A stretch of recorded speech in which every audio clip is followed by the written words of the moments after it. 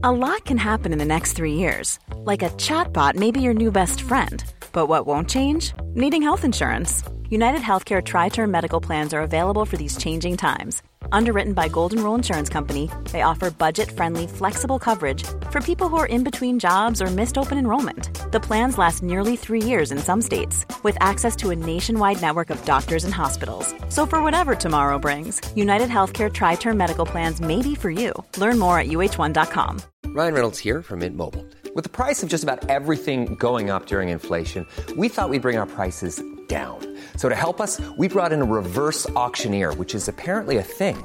Mint Mobile Unlimited Premium Wireless. How to get 30, 30, bit to get 30, bit to get 20, 20, 20, bit to get 20, 20, bit to get 15, 15, 15, 15, just $15 a month? Sold! Give it a try at mintmobile.com/switch. $45 up front for 3 months plus taxes and fees. Promo rate for new customers for limited time. Unlimited more than 40 gigabytes per month. Slows full terms at mintmobile.com. Wow. Nice. Yeah. What you're hearing are the sounds of people everywhere putting on Bombas socks, underwear, and T-shirts made from absurdly soft materials that feel like plush clouds. Yeah, that plush. And the best part? For every item you purchase, Bombas donates another to someone facing homelessness. Bombas. Big comfort for everyone. Go to bombas.com/ACAST and use code ACAST for 20% off your first purchase. That's bombas.com/ACAST. Code ACAST. Hello, welcome to the Blizzard Watch podcast, and you have no idea how glad I am to be on the Blizzard Watch podcast because it almost didn't happen this week. I'm Matthew Rossi, and I am imagining that I'm actually hosting, and it's a brilliant wonderland. I am so thrilled to be here, and I'm not even kidding. I may sound sarcastic, but I'm not. This is just a dream to get to be in front of my computer talking about Blizzard games. With me this week, as is usually the case, are two magnificent co-hosts. I'm going with magnificent this week because I'm just that excited. First up, she writes everything, she does everything, she's amazing. Ann Stickney. Ann, talk! Hi. Hi. I'm like stuck in a house with a couple of dogs and a couple of cats. Only one of the cats never shows its face. It just lives under the bed. Yeah. See, I've had that experience because this week I had to pack up all the cats again and take them to a motel overnight.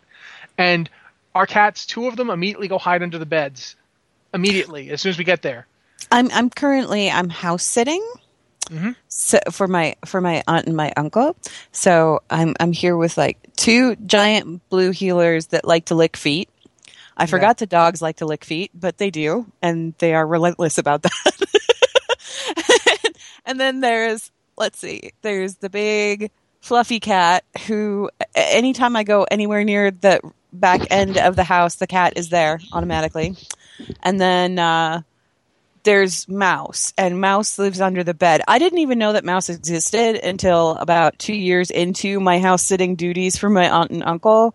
I house sat for them I'd say a good dozen times or so over the course of those 2 years. And then I discovered the cat. And I had to text my aunt and say, did you know that you have a third cat? She was like, yes, it's been there all along. Why do you think that there was 3 food dishes in the bathroom? I'm like, oh, well, yeah, that would totally explain that. But yeah, this cat just lives under the bed, and she's very happy to see you. Like if you go look under the bed, she'll purr and she says hello, and she just won't come out. Well, the bed is her it's her domain. Yeah, I understand that. Okay, Alex, I'm also happy to see you and hear your voice. What have you been doing? Alex, talk, Alex. What have I been doing? I've been sitting here in silence while talking about cats and looking at my cat sitting behind me. So your cat looks so much like one of my cats that it's kind of terrifying, to be completely honest. Yeah, I bought this desk treadmill, a couple weeks ago, and I put it in front of the windows in my office so he can't jump up on top of it anymore. He used to jump right into the window. Mm-hmm. So now he'll sit down next to the desk on the treadmill and cry until I pick him up and put him on top of it so we can look out the windows. Oh, well, he knows what he wants. And that's where he is right now. He's laying up there staring out the window. I have spent a horrible couple of days. I haven't been able to do my daily, so I'm short on the Pexus crystals, and I'm grumpy as heck. And let's talk about games. First up, we should probably talk about the new Overwatch character, right? I guess. We could. The reason I want to talk about him is because I did a little bit of investigative sleuthing, and I found out that this is not a new character. No? No, this you is need to link me. I'm going to link you. All right. There. It seems like what you discovered it is. Yeah. Like, that was my gut instinct when I saw it. So, Yeah. do you want to explain what it is? Sure. If you guys are listening, and if you're not listening, I have no idea how you're hearing my voice. Perhaps it's finally being beamed into people's heads. That would be nice. But no, if you go to sonsofthestorm.com, there's a thing called report_soldier76.html. And it turns out that this is a character that Chris Metzen has had in his head for quite some time. He's kind of a cybernetic version of Captain America. Wow, this must be pretty old because yeah, I like how it starts. says it is the year It's 2010. The year 2010. Yeah. No, it's actually 5 years past that. A nightmare. Yeah, it's set in the year 2010. So I don't know when this was put on the site, but it's apparently a character that Chris Metzen's had in his head for a while, and now he's brought it to life. If you look in the Overwatch reveal for the character that they've done, he does very much fits that Captain America cyborg aesthetic. He's kind of got the red, white, and blue colors. I was going to say he kind of felt a little Winter Soldier to me, that kind of thing. Super Soldier, blah blah blah. He's definitely. I think the 76 is pretty obviously a reference to the 1776. Yeah. So there's a lot of interesting little. The fact that it's basically a callback to something that he's had going in his head for years. It's pretty interesting. I'm starting to get the sense that Overwatch is basically the superhero comics that Chris Metzen always wanted to write. But never got the chance to. A lot of these guys are just like jamming out ideas and using ideas they've had sitting around or using comic book tropes to do their own thing. But yeah, I was pretty happy that I found that little bit, so I thought I would mention it to you guys on the podcast. You can head over to Sons of the Storm and see the kind of genesis of the character. It's in a lot of ways, it's very much not what Overwatch is. Like, if you look at his backstory, it is not the Overwatch universe. So I'm sure they've changed it to fit, the new setting that they have. But it's definitely, he was definitely something he's been running with for a long time. So. Somebody should link that link in the chat channel. I would do so, except that I can't log into Twitch right now because I'm on a laptop and I don't remember what my password is. I just did it. Thank you. Thanks, Alex. So yeah, that's basically if you we're gonna have a post up on that soon, and they've been talking about it. They've got a video for it and everything. By the time that you hear this podcast, if you're not listening to it live, you will probably already see the reveal on our site, so you get a chance to look at it. It's basically he's a standard offense character, but his I don't want to say milieu, his kit, his character model, it's based all around this. It's the kind of very Captain America as a cyborg. I keep saying that because that's what it is. He looks like he's wearing a windbreaker and sweatpants. Yeah, but they're red, white, and blue. Yeah. Although the windbreaker and sweatpants to describe what is basically generic video game body armor. Right. And that's what it is. I kind of I have no problem with a character like Soldier 76 being in Overwatch, like having a standard shooter character that does standard FPS one things. Or two of those, yeah. That's fine. Like, they need to have one, and people who want that kind of experience to be able to play this character, that's great. But they were hyping this guy for 2 to 3 weeks, and now that they reveal he's normal FPS guy, I'm like, wow, that's the most disappointing thing ever. Excited. I'm just excited that they mentioned Overwatch Grand Mesa. And I'm kind of hoping that they incorporate that into a new map because I sort of live where the Grand Mesa is at. Like, I could look out the back door right now and see the Grand Mesa right there. So, yeah, that was it was a weird moment for me when I read that news release and it said, reporting from Grand Junction, Colorado. I'm like, what? Are you guys spying on me? What's going on? It's weird. Yeah, I was actually reading, they had a post a couple of days ago about basically more about the backstory of Overwatch, where it came from, like what the setting is. It was actually kind of fun. I don't remember exactly the character they're looking for. I want to say Lieutenant Jack, but I don't remember the guy's name, unfortunately. But he's like the missing guy that he died, no one knows. It was all very, very mysterious, and that was part of the end of Overwatch. Jack Morrison? Thank you, yes. I was just reading that, and it's kind of an interesting little background, and I think the Soldier 76 character, I'm not going to spoil anything because I don't know anything, but I think the Soldier 76 character definitely might feature in with that. I think that may be why they hyped it so much. You mentioned it before. It might be the Winter Soldier thing as opposed to the Captain America thing. Yeah. But I liked going back to the whole Grand Mesa thing, that post that you did, Alex, where you kind of went into the history of the area. somebody finally noticed that's actually Mount Garfield and not That's Mount Grand Garfield. Mesa. That's the Book Cliffs. I mean, I found it. Okay, I went to Flickr looking for free for commercial use images. All right, and I found this one. It's like, this is a beautiful picture, and the description is like Grand Mesa, blah blah blah. I was like, okay, it's Grand Mesa, great. And it was used in a Wired article, so I looked at the Wired article and it says this is Grand Mesa. Apparently, it's not. Yeah, I saw that the post was live, and then I went to look at the post just to see what the post was, and I saw the headline image, and I said, that is so not the Grand Mesa. That's the Book Cliffs. It's like right next door, but I can't find any pictures of Grand Mesa that are as good as that picture of Mount Garfield. It's like, if it's good enough for Wired, it's good enough for me. I'm afraid all my photos of the Grand Mesa are of like snowbanks and things like that because my dad and I, we do like an annual trip where we go up there to find the snow, usually in May, somewhere in there, and we find snow. We find a lot of snow. But, yeah, I don't really have any good shots of just the mountain by itself. I mean, Sorry. for some reason, like, there's all kinds of great pictures of all the other mountains and everything in that area, but you look for pictures of Grand Mesa itself, and it's people's crappy Polaroids or something. It's their like, Polaroids, why are and then your it's Polaroids also... on Flickr? It's also people tend to take pictures because there's a lot of reservoirs up there. So people tend to take pictures of like the reservoirs and things like that, and the overlooks, but they don't take pictures of the whole mountain because the mountain is big. When they say that it's the world's largest flat top mountain, they mean it. It's a very, very large mountain. It's hard to get it all in one shot, But so yeah. in my universe, in my canon, Mount Garfield is Grand Mesa. Okay, well, you're wrong. Okay, not to keep this derail this I'm from fascinating Wisconsin. conversation Rocks where are rocks. Alex doesn't know what geology is and geography is and doesn't care. But also, we should probably mention that Stephen Frost is now working at Blizzard. For those of you who don't remember Mr. Frost, he worked on a lot of things, including WildStar. Well, he was the design producer at WildStar? Yes. I believe so, yeah. And Yep. he was also a level designer at WayForward, but that's not really all that important. What is important is that he is now a design producer over at World of Warcraft. So if you played WildStar and liked it, Mr. Frost is now working on WoW. So hopefully that'll help make some changes in WoW. I think we should also stress that he's a producer and not a designer. He's a design producer.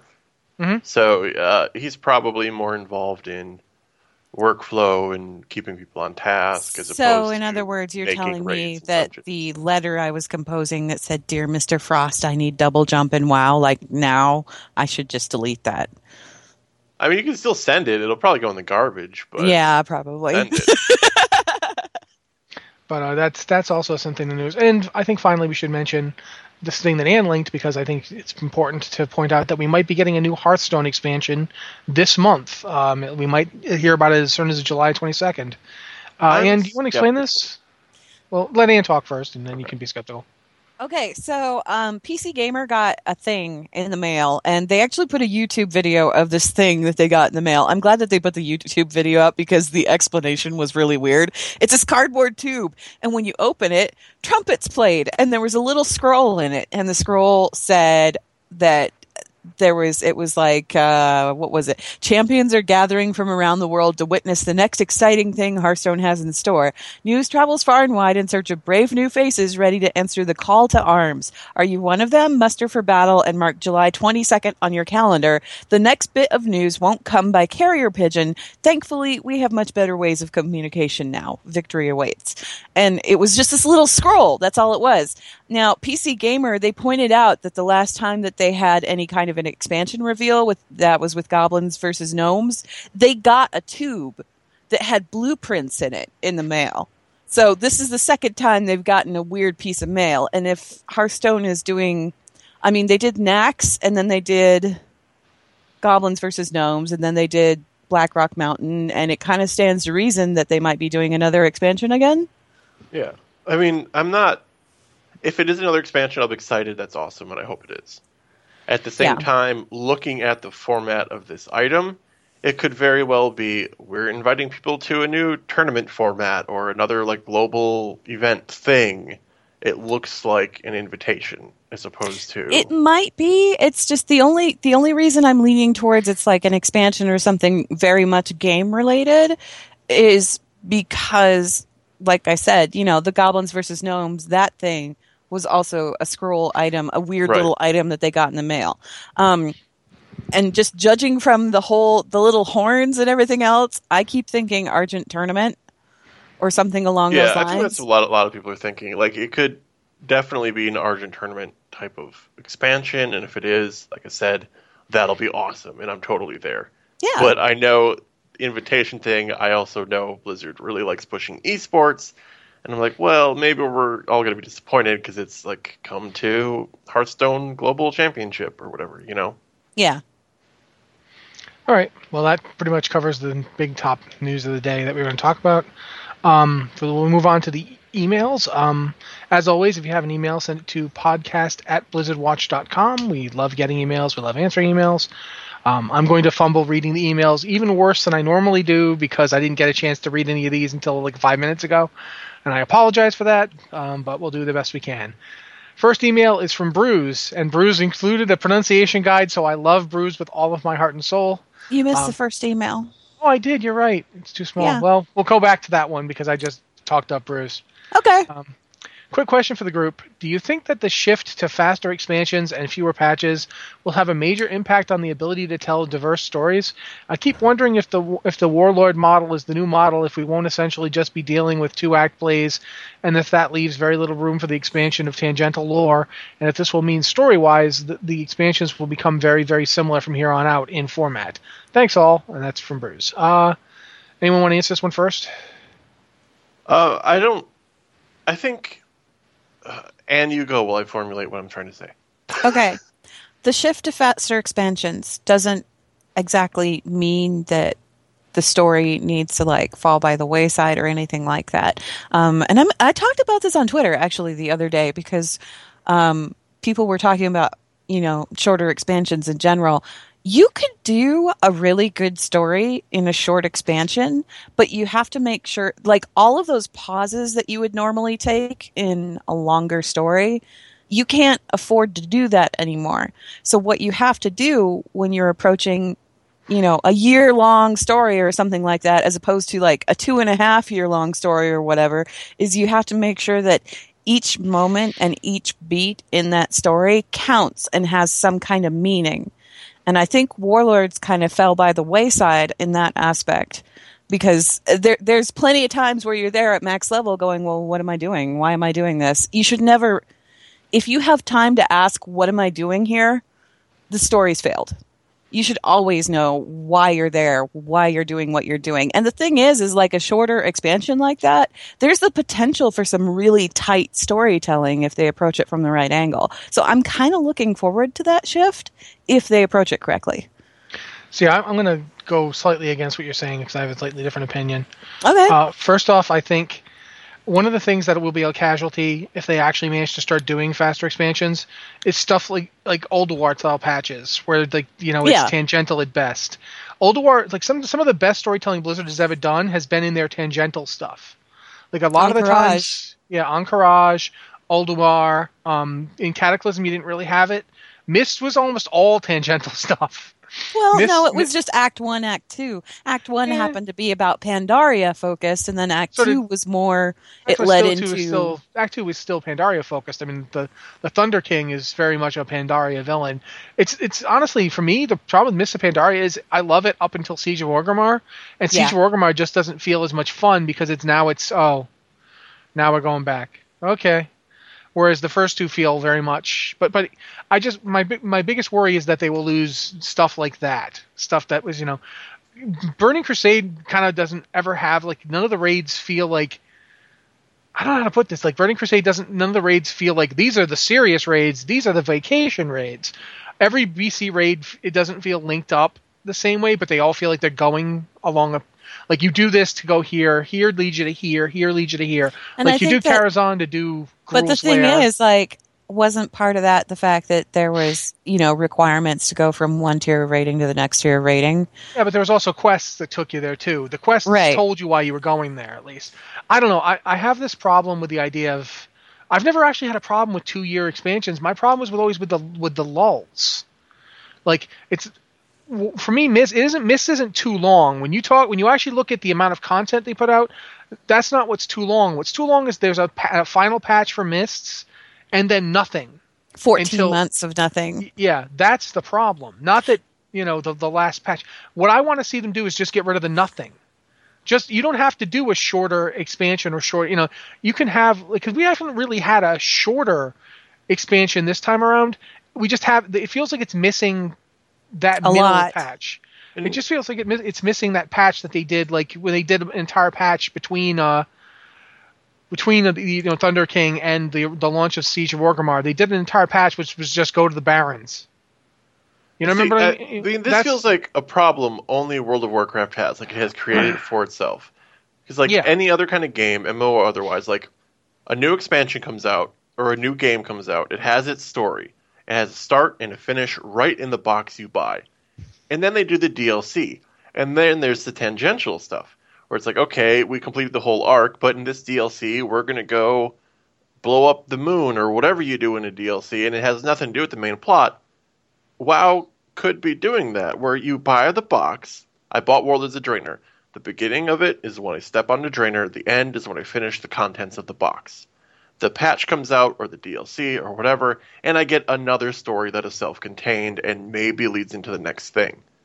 But WoW stretches this out where you have no ending, and you wait 6 to 12 months for the next part, and you get maybe an ending, and you've forgotten what happened in the first place because you waited a year for it. See, I'm not necessarily in agreement with you exactly, but I think that you're right in that because of the way that they do it, you don't get to see the ending until like 6 to 8 months at the minimum from when you get to like max level, because you just said, you buy it, you get patch 6.0 when you buy the game essentially. Yeah.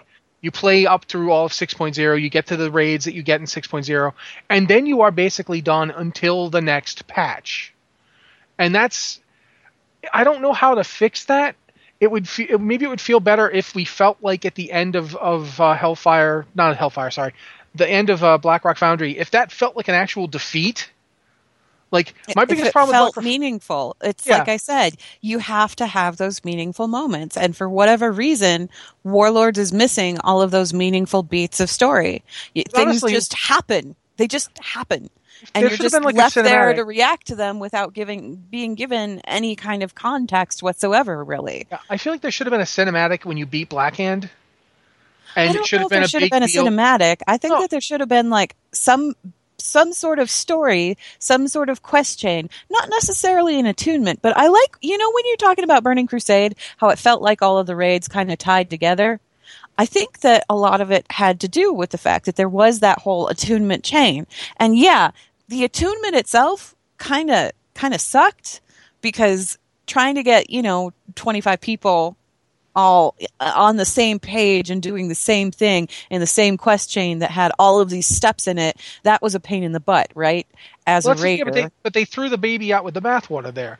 They didn't have to get rid of the quests. They just had to get rid of the thing where you had to do them to do the next dungeon. Well, that's what I'm trying to say, Rossi, is that the main reason that those worked together so well and linked together so well was the fact that they had those interlocking stories that went from raid to raid. And I'd love to see that come back again, not as an attunement where it's like you have to do this chain to go to the next raid, but as something that very deliberately links one tier of raiding to the next, so that you always know what page you're on. You always know where you're at in that story, and you don't have that opportunity to say, why am I here? Why don't I just go home? Yeah, well, for that matter, why can't, when we did, I can't remember the Ogre place, whatever it's called. High Mall. We do High Mall. Still not sure why we went there. Why can't we go to High Mall? Because, okay, the High Mall Ogres are currently in the Iron Horde. We know this. They've been impressed and disserviced by the Iron Horde. Why can't we go there because High King Mulgar has something? That?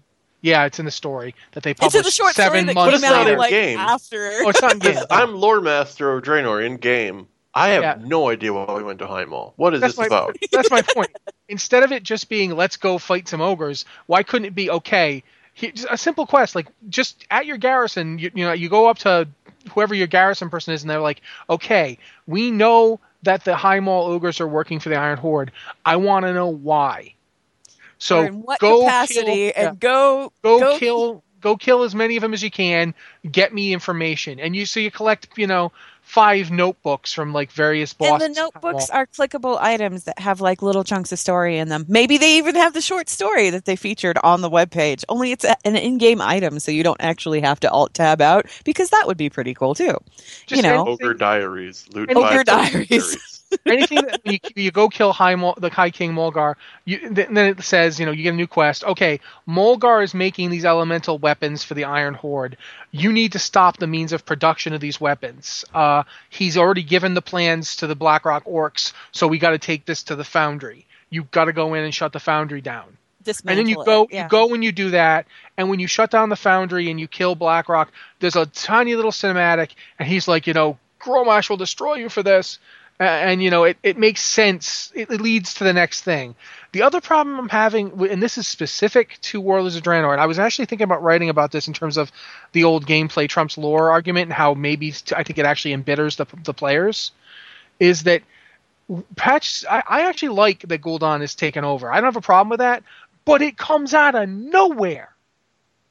It comes out of nowhere. If you did the Garrison campaign, right? It's like that whole bit. In Wrath of the Lich King, where the Lich King keeps showing up and he's like, oogie boogie, whatever. And you go to confront him, and then during his fight, he says, yeah, that's the whole reason I let you all go, is because I was making sure you got really strong so I could kill you, and now you're my army. And that totally made sense to me, because I follow everything religiously. Corny, but okay. But yeah, well, and the thing is, it didn't really strike the right note. It could have been written a little more elegantly, but there was that tie there, right? If we'd been shown more of that tie as we were, where he wasn't just saying oogie boogie, where he dropped hints as to what his plan was, that's fine.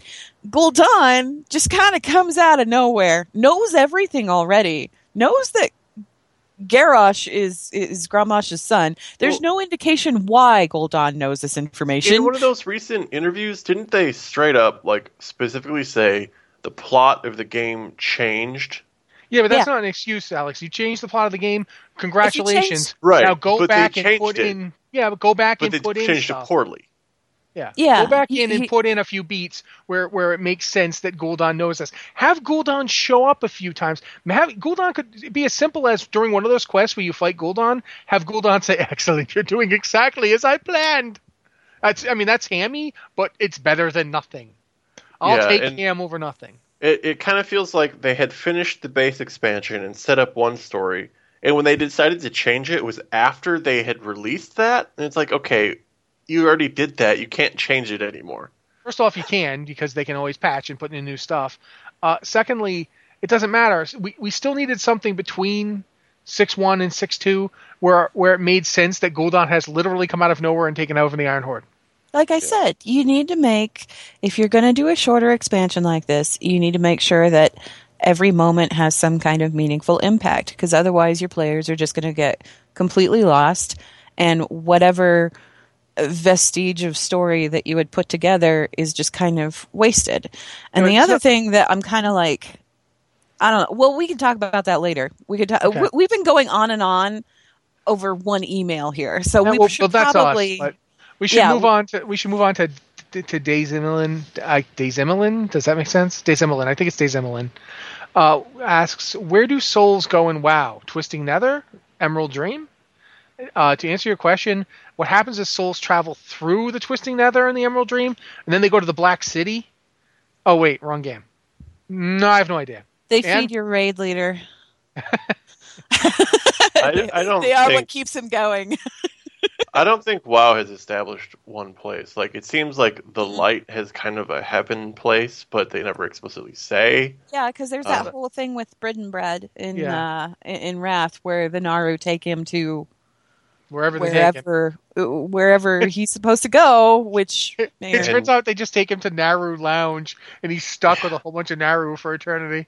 It's like in that one scene in Beetlejuice. Yeah. Where they're sitting in the waiting room with the ticket. It's just Naru. It's just bright and red and all these narrow. Hey, what do we do around here? Sitting there. Hey, George. So the light has some kind of like heaven place that isn't really described ever, but night elves become wisps, and I don't know. I don't think there's a place that souls go. Yeah, whatever it is, it's never been particularly explained. We know that they can be drained by, evil magic, can do horrible things to them. We've seen, even if just in this expansion, if you're running around doing the ruins of Shannara, you see souls being like tortured and you can free them. And that's always fun. And so, and it seems like if you die on Draenor, if you die on Draenor, you don't have to go anywhere. It's different than if you die on Azeroth somehow. It's there's a lot of Draenor definitely has that Final Fantasy X-esque feeling to it, where like dying is awesome. It makes you stronger and more powerful, and everyone should do it. Because I've got like 12 ghosts in my garrison, and they're my best followers. Yeah. Yeah, there's like it's. I don't think there's really any sort of defined afterlife type thing, and that's probably for the best considering how many of Warcraft's major players come back from the dead. So, we know that Sylvanas apparently went someplace really bad when she died, and she saw only darkness before her, which coincidentally was also what Arthas saw. So, didn't she see Arthas briefly? I thought she did. She did, and she was really mad about that. Tracks for eternity with Arthas. Yikes. You're going to destroy yourself. Okay, we're going to put you in the same afterlife that Arthas is in because, it wasn't enough that he tortured you while you were alive and then unlive. Whatever. The light and the darkness, like, they've changed a lot of things, like any explicit Christian references that used to be in the early Warcraft games, but some things are definitely still analogous to Christian mythology in the light. Yeah. All right, Next email is from, I think, Lithilia. Lithilia from Garona, Blood Elf Shadow Priest. Hello, Watchers. Hearthstone question for the podcast. Now that Blizzard is adding alternative heroes for Hearthstone, what other alternate heroes would you like to see added to the game? Also, do you think Blizzard will ever add other classes to Hearthstone, such as Death Knight or Monk? If so, what heroes do you think would be chosen to represent the class? Love the show and keep up the good work. Lithilia Garona. I think for Death Knights, if they ever added them for Hearthstone, they should go... I was going to say, actually, no, they should go with the Horde and Alliance ones. Really? Visarion and his buddy, whose name I never remember, but the Horde seemed to like him a lot. Just because, they make it more personal. If you make it Mograine, he's too big. He's like the big daddy. Well, the Paladin is Uther. I mean, come on. Okay. I don't think Uther's very popular. I don't, No, but he's like the leader of the Silver Hand, right? Which was the original Paladin organization. So it only makes sense thematically that they would go with Darian. If we're going that way, then it should be Terran Gorefiend. It depends on what iteration of Death Knight you're going for. Are you going for Gul'dan's mangled version, or are you going for the Lich King version? So, yeah, I honestly... I think it would be kind of cool, this whole July 22nd announcement thing, if the expansion, like if they are doing an expansion or something like that, if they incorporated a new class. I think that'd be fun. I don't know for monks. I mean, monks have not been in the game very long, and all the real big monk figures we have are either from the Wandering Isle or Pandaria. Just do Chen. Yeah. I am so tired of Chen. I am so tired. You know what? Make it Lee. Make it Lily, and I'll go with you. Lily. Lily is funny. Chen, I'm tired of Chen. Oh, God. I could hear Lily's voice actress actually doing the lines. The little callback things. That would be pretty entertaining. But yeah. As for like other classes, though, Alex, you got anything? I don't have a direct quote, but I have it in my head. I think I remember it, that they specifically said they won't be adding Death Knights or Monks or any new classes. They don't want to balance them in addition to the ones they have. Yeah. I mean, it's not... Hearthstone doesn't have to reflect World of Warcraft. They have their classes. Just because WoW adds a class doesn't mean Hearthstone needs to. They might, but I recall them saying they won't or have no plans to right now. Right now being like a year or two ago. So. Okay, but what about the other part of the question, like alternate heroes you'd like to see added? Other heroes? The thing with Hearthstone is it likes to It doesn't really care about current Warcraft lore. It pulls from early World of Warcraft primarily. Mm-hmm. So I can't. It was so long ago. I don't remember who was in WoW that long ago. I want to see a warrior hero. I want to see Anduin Lothar as a warrior hero because why not? That. Yeah, why not? Because for the warrior, when they first announced they were doing like new hero classes, I expected Varian for the warrior, but no, they went with Magni, and yeah, Magni was the warrior guy in like 2004, 2005. Varian didn't come in till 2008, 2009. So when they're looking at these things, they're probably pulling from that very early Warcraft history. I think they're just pulling across everything because Garrosh is not that old a character, and the Garrosh they used was definitely Cataclysm. Garrosh. So I mean, more for like the new content they had, like the expansion, Goblins versus Gnomes. Like that was the thing. Like Goblin and Gnomish engineering was a thing in early WoW. Like nobody cares about that anymore. But then you have Nax, which is pulling from. Like vanilla Nax. Is there anybody you want to see as a hero, Alex? I don't know. I told you this. I don't know. Okay, that's Apple fine. Cider Mage in the chat channel just had like an excellent point and said if they added a monk class, the monk should be from. Did I just lose the her? And just became a robot. Okay. Yeah. Did I? Yeah, it sounded like whatever the end of your sentence was, like. She was saying Taoshi, I thought? Conspired to censor Taoshi, you. yeah. Okay, she was saying Taoshi. From the Shadow Pen. Am I still robotic? You're okay now. A little bit. Okay. But we're good. Sorry. But I think, if honestly, just dream characters I would like to see in Hearthstone just because I like them so much and I want to see them. And I'm not kidding about this because I think they are genuine Warcraft characters because of Alderaan. I want to see the Lost Vikings.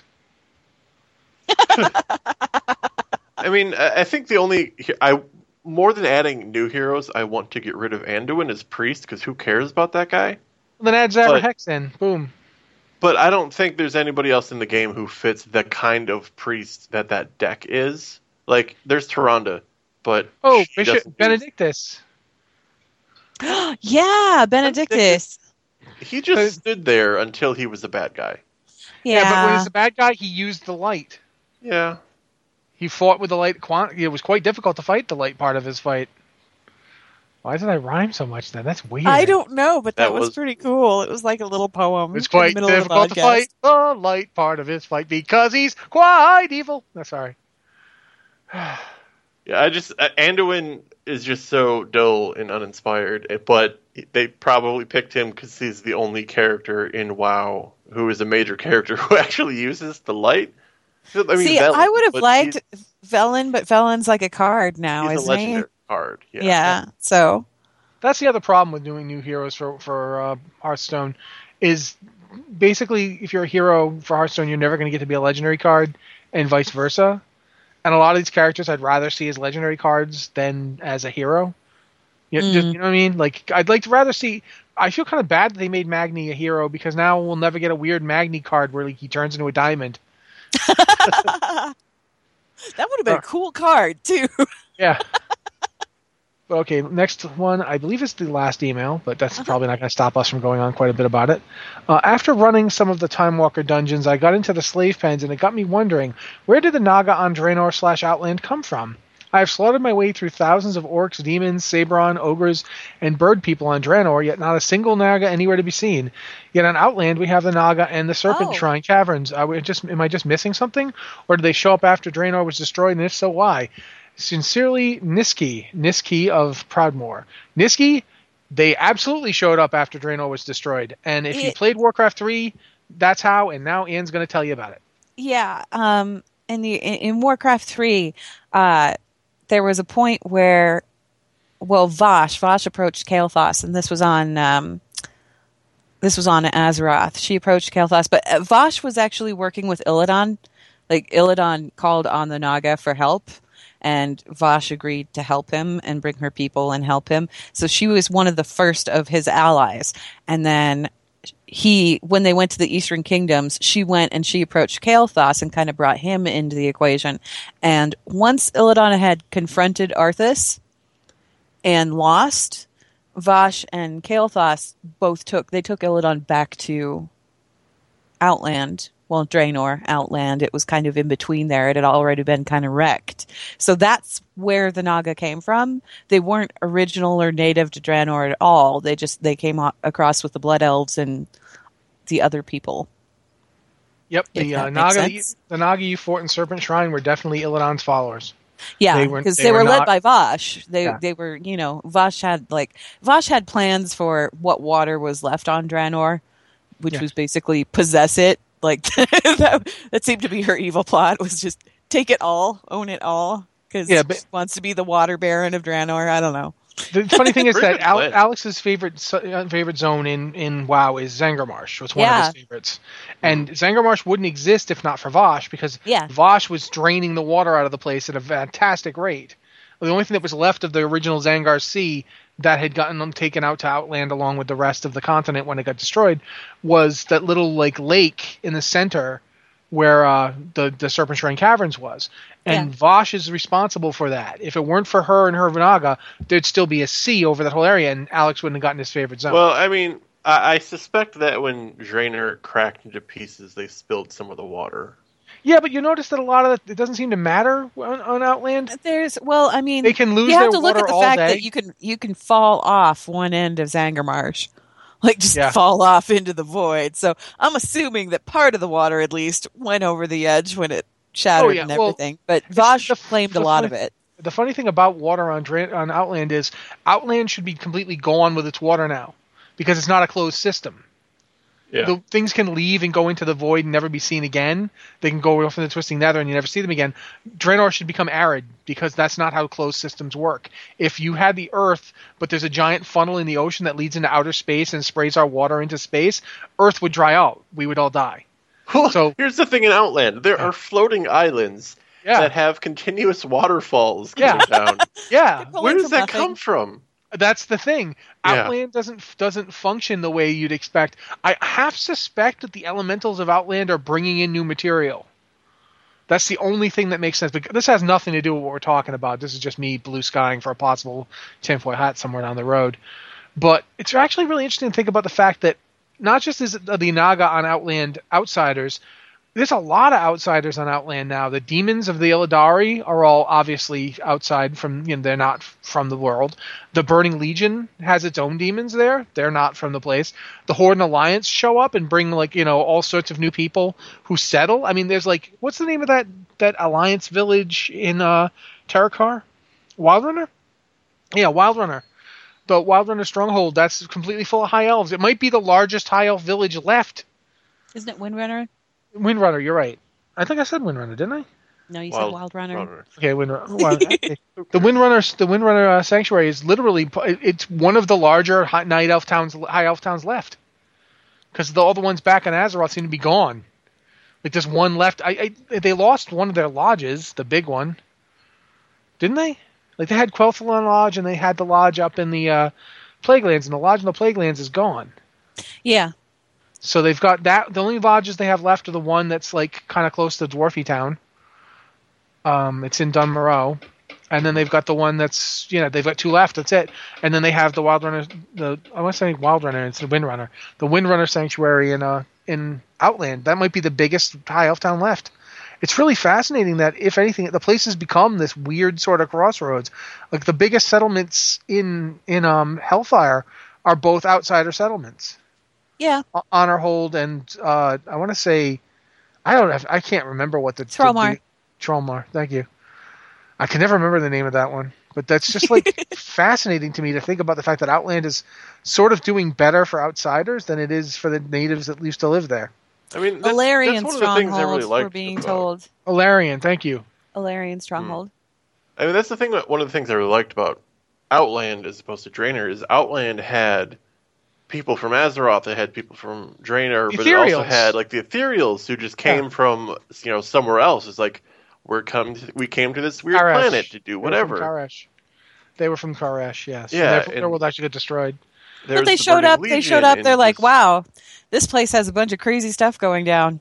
We could probably do business with every single last one of you, so we're just going to stay put. And they did. And I love the Ethereals. I really do. With Shattrath, like it had the reference. I think of like the World's End Tavern. Like all of these different people from all over the universe came to Outland because it was just this mess of people. It was like the and restaurant things. at the end of the universe. It was fantastic. I love the World's End Tavern. I mean, Yeah, I think that's what I loved. Draenor isn't that because Draenor isn't never intended to be that. Like the Draenor that we're going to isn't. We really need to do an expansion, in my opinion, and I don't think we'll ever get it because I want it, so it'll probably never happen. But I want the expansion where we go out into the Great Dark Beyond and we explore, and maybe we go to Zoroth, and maybe we go to some world you never heard of. You know. I'd love to see, go to see these worlds. We've established time travel. Let's go back to Karish like before it got eaten. Let's see what the ethereals look like before they got vaporized, because that's then probably it would just fun. Here's another zone of green grass and white clouds. Don't do it as an expansion. Just do it as a dungeon where I want to see it. Like one of the things they never did they have time walking now. One of the things they never did with the caverns that I always wanted them to do. They didn't do enough of getting to see pivotal events in history play out. Yeah, that's why I really did like when they brought in the one in Cataclysm, the Well of Eternity. Because at least you got to see the events play out. The Well of Eternity stuff, I don't think there's a single zone in the Caverns of Time that I didn't really like, because they all highlighted those moments from history, from like earlier games and things like that, or from the novels and things like that you didn't necessarily see or have any experience with. And the Well of Eternity, that one was fantastic. I loved that one where you got that. What were we talking about to begin with, and did we ever finish answering the question? We were question talking about Naga. why Naga came to Outland, and we covered it. Answered that. Okay. Yeah. So now we're just talking. Yeah. The thing though is that when you're talking about the Well of Eternity, one of the things, the little touch that I absolutely loved, is it used similar architecture to Darnassus, but they painted it. Yeah. And that's so interesting because that's something that we actually have in real life archaeology.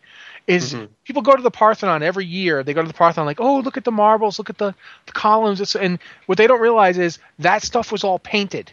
Yeah, it's not colored anymore. They didn't just leave it worn off. They didn't just leave it white. And they also had a whole lot of statues they don't currently have because the Greeks stole them. The British stole them from the Greeks. So that's a different thing. But yeah, they painted all that stuff. And that was what I loved. I loved that little touch in Well of Eternity. I'd love to see more. I would love to do a Well of Eternity type, a dungeon for, Caverns of Time dungeon where we go to Koresh just before it blows up. You can't save it. You just experience it. We should probably touch on, because we said we were going to touch on the interviews that came out like over the last weekend and the whole news about 6.2. Yes? Sure. Yes, you're right. Yeah. Okay. Since we're pretty much done, we'll let Ann go ahead, hit us. Oh, well, all I know is that a bunch of interviews came out. Interviews came out with various fan sites over the weekend, and in one of them, it was very explicitly said that 6.2 that's the last raid of this expansion. This is it. We were told. I believe the exact quote. The one I remember reading was, I think it was from Corey Stockton, basically saying that this is, that Hellfire Citadel is the basic, pinnacle of where the players were going with Warlords of Draenor. This is the end of the road, so to speak. Hellfire Citadel's the last raid, and they expect Tanan Jungle to last players until the next expansion. Yep. That doesn't mean it's time to panic. That doesn't mean we're looking at another content drought. It might mean that, but it doesn't necessarily mean that. It depends entirely on when we're going to get the next expansion. I don't know when they're going to announce it, and I don't think anyone does. It's usually their pattern is to announce at the next BlizzCon, which is in November. If that's the case, which is crazy if they wait that long. If they wait that long, then they better have an expansion ready to go. Like, it can't be the next expansion is, and you'll see you next year. No, it needs to be, the next expansion is, here's the beta. Yeah. Because if that were the case, if this expansion, if this patch is meant to last from, say, June, which is when it came out, to November, that's not too long. That's not terrible. That's 5 months. Gamescom's in August. Yeah, Gamescom is in August. Ordinarily, they don't do expansion reveals at Gamescom, but I honestly feel like they have to do something at Gamescom this year. I don't know how Alex or Ann feel about it. My feeling on No, it is I agree on that. If they wait till November and they don't start a beta till sometime after November, we're going to have problems. But I think Gamescom makes sense. They've done stuff at Gamescom before. They have a lot more IPs now. I mean, they have Overwatch now, they have Heroes now, they have Hearthstone now. They never had any of those things before. And the thing is, can you put the major announcement for all of those titles at BlizzCon? Yeah. Plus, I mean, if you do the announcement at Gamescom, it doesn't mean you can't use. One of the problems they've had in the past, and this really was the problem when they were going to announce Warlords. I think we can talk about this now. It's been long enough. We all knew what Warlords was going to be before it was announced. Yep. There were some pretty big leaks. Trying to keep the announcements quiet for as long as Blizzard has in the past has not really worked out for them. No. And I think getting out in front of that and just doing an announcement sooner rather than later will work in their benefit. People will be like, what? Oh my God. And then going into BlizzCon, they will want to hear more about the game. And then they can just spend BlizzCon actually like talking about all of the stuff that's, kind of go over. The thing is if they announce it at Gamescom and don't really like go into any huge details or anything like that, then they have the period of Gamescom is in August, I believe. Yes. Yeah. Is it August? Okay, so they have August through November to look at what the community response is, what the common questions seem to be from people, and address those directly at Blizz. Like they can gather all of that stuff and go, okay, here's the points that we really need to talk about because these are the things that people are really asking about, and kind of tailor what they're presenting at BlizzCon a little more towards what people really want to see. Yeah, one of the things Alex and both Alex and Ann have said in the past, and Alex said today, is that in the interviews, I think it was made pretty clear that they changed directions in the middle of design in this expansion. Which is pretty much what I've been saying. Yep. It feels like they did. And if they're going to do that kind of thing, if they're going to make changes for whatever reason, having that time before BlizzCon to look at what they're doing can only be helpful. I mean, consider they said, in 100% seriousness, Grom Hellscream was the end boss of Warlords, and then he wasn't. He was fully intended to be, I think, and then they were like, oh, nobody actually cares about that. We have to come up with something else. I think I honestly, I don't know. It just kind of weirds me out because Blizzard is a company, like from World of Warcraft, from all of their games, like every single game that they put out, right? They've made sure that it's ridiculously polished by the time it hits the shelves and it's out the door. Story has never been, though. Oh yeah, Never. but they've always had like a specific direction they were going. I don't think that they've ever changed anything this major, just like at the drop of a hat before. And I don't think that it works unless you've got that. I mean, the only way that I could see that functioning is if they wrote the story and went, okay, here's a choose your own adventure. We could go this route, or this route, right? And then pick one. And if they want to change, shift to one of the other ones, but one of the other ones that already has some kind of justification. The problem that I have right now is that, yes, I did want Grom Hellscream to live. Now, I did say this. I said this in a Know Your Lore, right? I did. I wanted him to live because I thought that he could be that hero that Garrosh never was.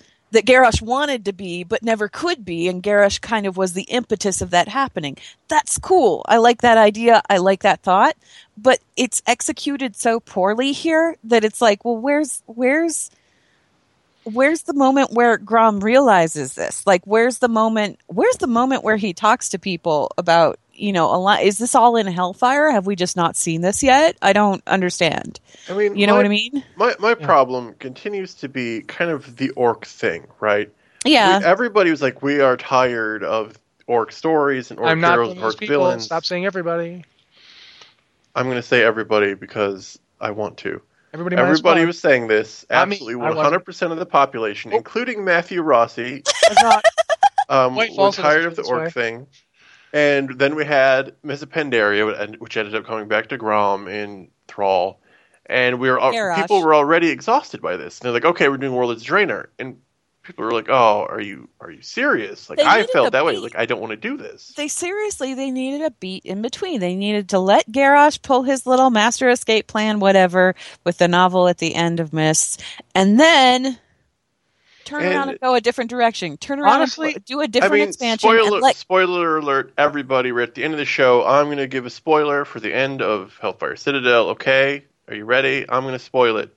And then Gul'dan isn't even dead at the end of this. So we have potentially another orc villain looming on the horizon that we have to deal with. Maybe next expansion, maybe not. Let's not. At this point, though, seriously, nobody thinks of Gul'dan as an orc villain. I don't actually. Well, okay. So how far do we want to get in? If we're spoiling the cinematic, do we want to talk about the cinematic if we're spoiling the cinematic? It's how much time do we have? Because it's getting pretty close to the wire here. I don't think we have any time. But honestly, even if people don't think of Gul'dan as an orc villain, it's clear that they aren't even trying to like go far away from orcs to find their stories. Okay, but and go as fast as you can. I'll try. Okay, fast as I can. The end of the expansion cinematic, the one that was data mined, the one that we're talking about because there's spoilers. Khadgar looks down and he sees Gul'dan's staff, and Gul'dan's staff disappears from existence. It doesn't just like it disappears. It disappears in green glittery goo, and to me that indicates that Gul'dan is no longer an orc. He is officially one with the Burning Legion now, and we're looking at a demon. I don't care. Okay. Gul'dan was born an orc. He hung out with all these warlords. They didn't have to go far to find Gul'dan to make a story about Gul'dan. Yeah. They're staying in the orc. Here's my terror. Here's my terror, and then we'll have to end the show. But here's what I'm terrified of: that somehow Gul'dan is going to get a Ner'zhul treatment.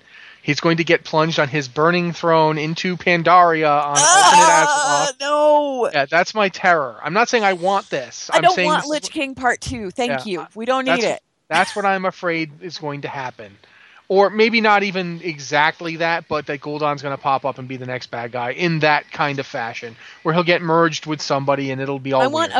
I want a beat in this expansion. I want this upcoming expansion to have nothing to do with orcs or orc villains whatsoever. I want a beat. I want a story beat where we're not looking at orcs for once. Here's my fear. Within the last few weeks, we had those terrifying, confusing tweets where say the Burning Legion transcends realities and timelines, and you can't die unless you die in the Nether. So Gul'dan gets sent to the Nether. He's going to show up in another timeline doing Gul'dan things, and we have to go time traveling again to continue chasing Gul'dan through time. The end. Okay. I'm tired of time travel. That's the end of the show. Everyone's afraid we're going to time travel to fight the Lich King Gul'dan. Thanks for listening. As always, if you have a podcast question, please send it to podcast@blizzardwatch.com. Alex is going to pimp our Patreon now because it really needs to be. If you want to support our show and our site and everything we do, you can do so at patreon.com/blizzardwatch. And if you have any questions for the podcast, you can ask them on our Patreon if you are a patron. And also, if you support us, you're probably listening to this live show before it's on our iTunes feed because we put the raw recording, including pre-show and post-show, on Patreon. Thanks. That means you guys get to hear all about my problems. Hooray. All right. Well, thanks for listening, everybody, and thanks for helping us do this show and making everything possible. It's the Blizzard Watch podcast. I'm Matt. And Alex, say goodbye. Bye. Goodbye. Thanks, everyone.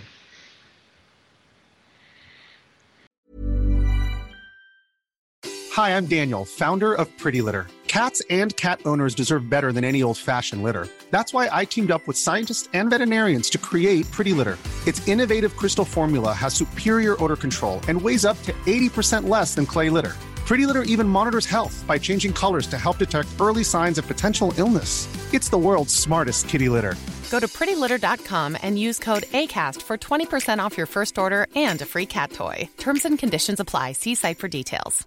Hi, I'm Daniel, founder of Pretty Litter. Did you know cats tend to hide symptoms of sickness and pain? I learned this the hard way after losing my cat, Gingy. So I created Pretty Litter, a health monitoring litter that helps detect early signs of illness by changing colors, saving you money and potentially your cat's life. Pretty Litter is veterinarian developed, and it's the easiest way to keep tabs on your fur baby's health right at home. Go to prettylitter.com and use code ACAST for 20% off your first order and a free cat toy. Terms and conditions apply. See site for details.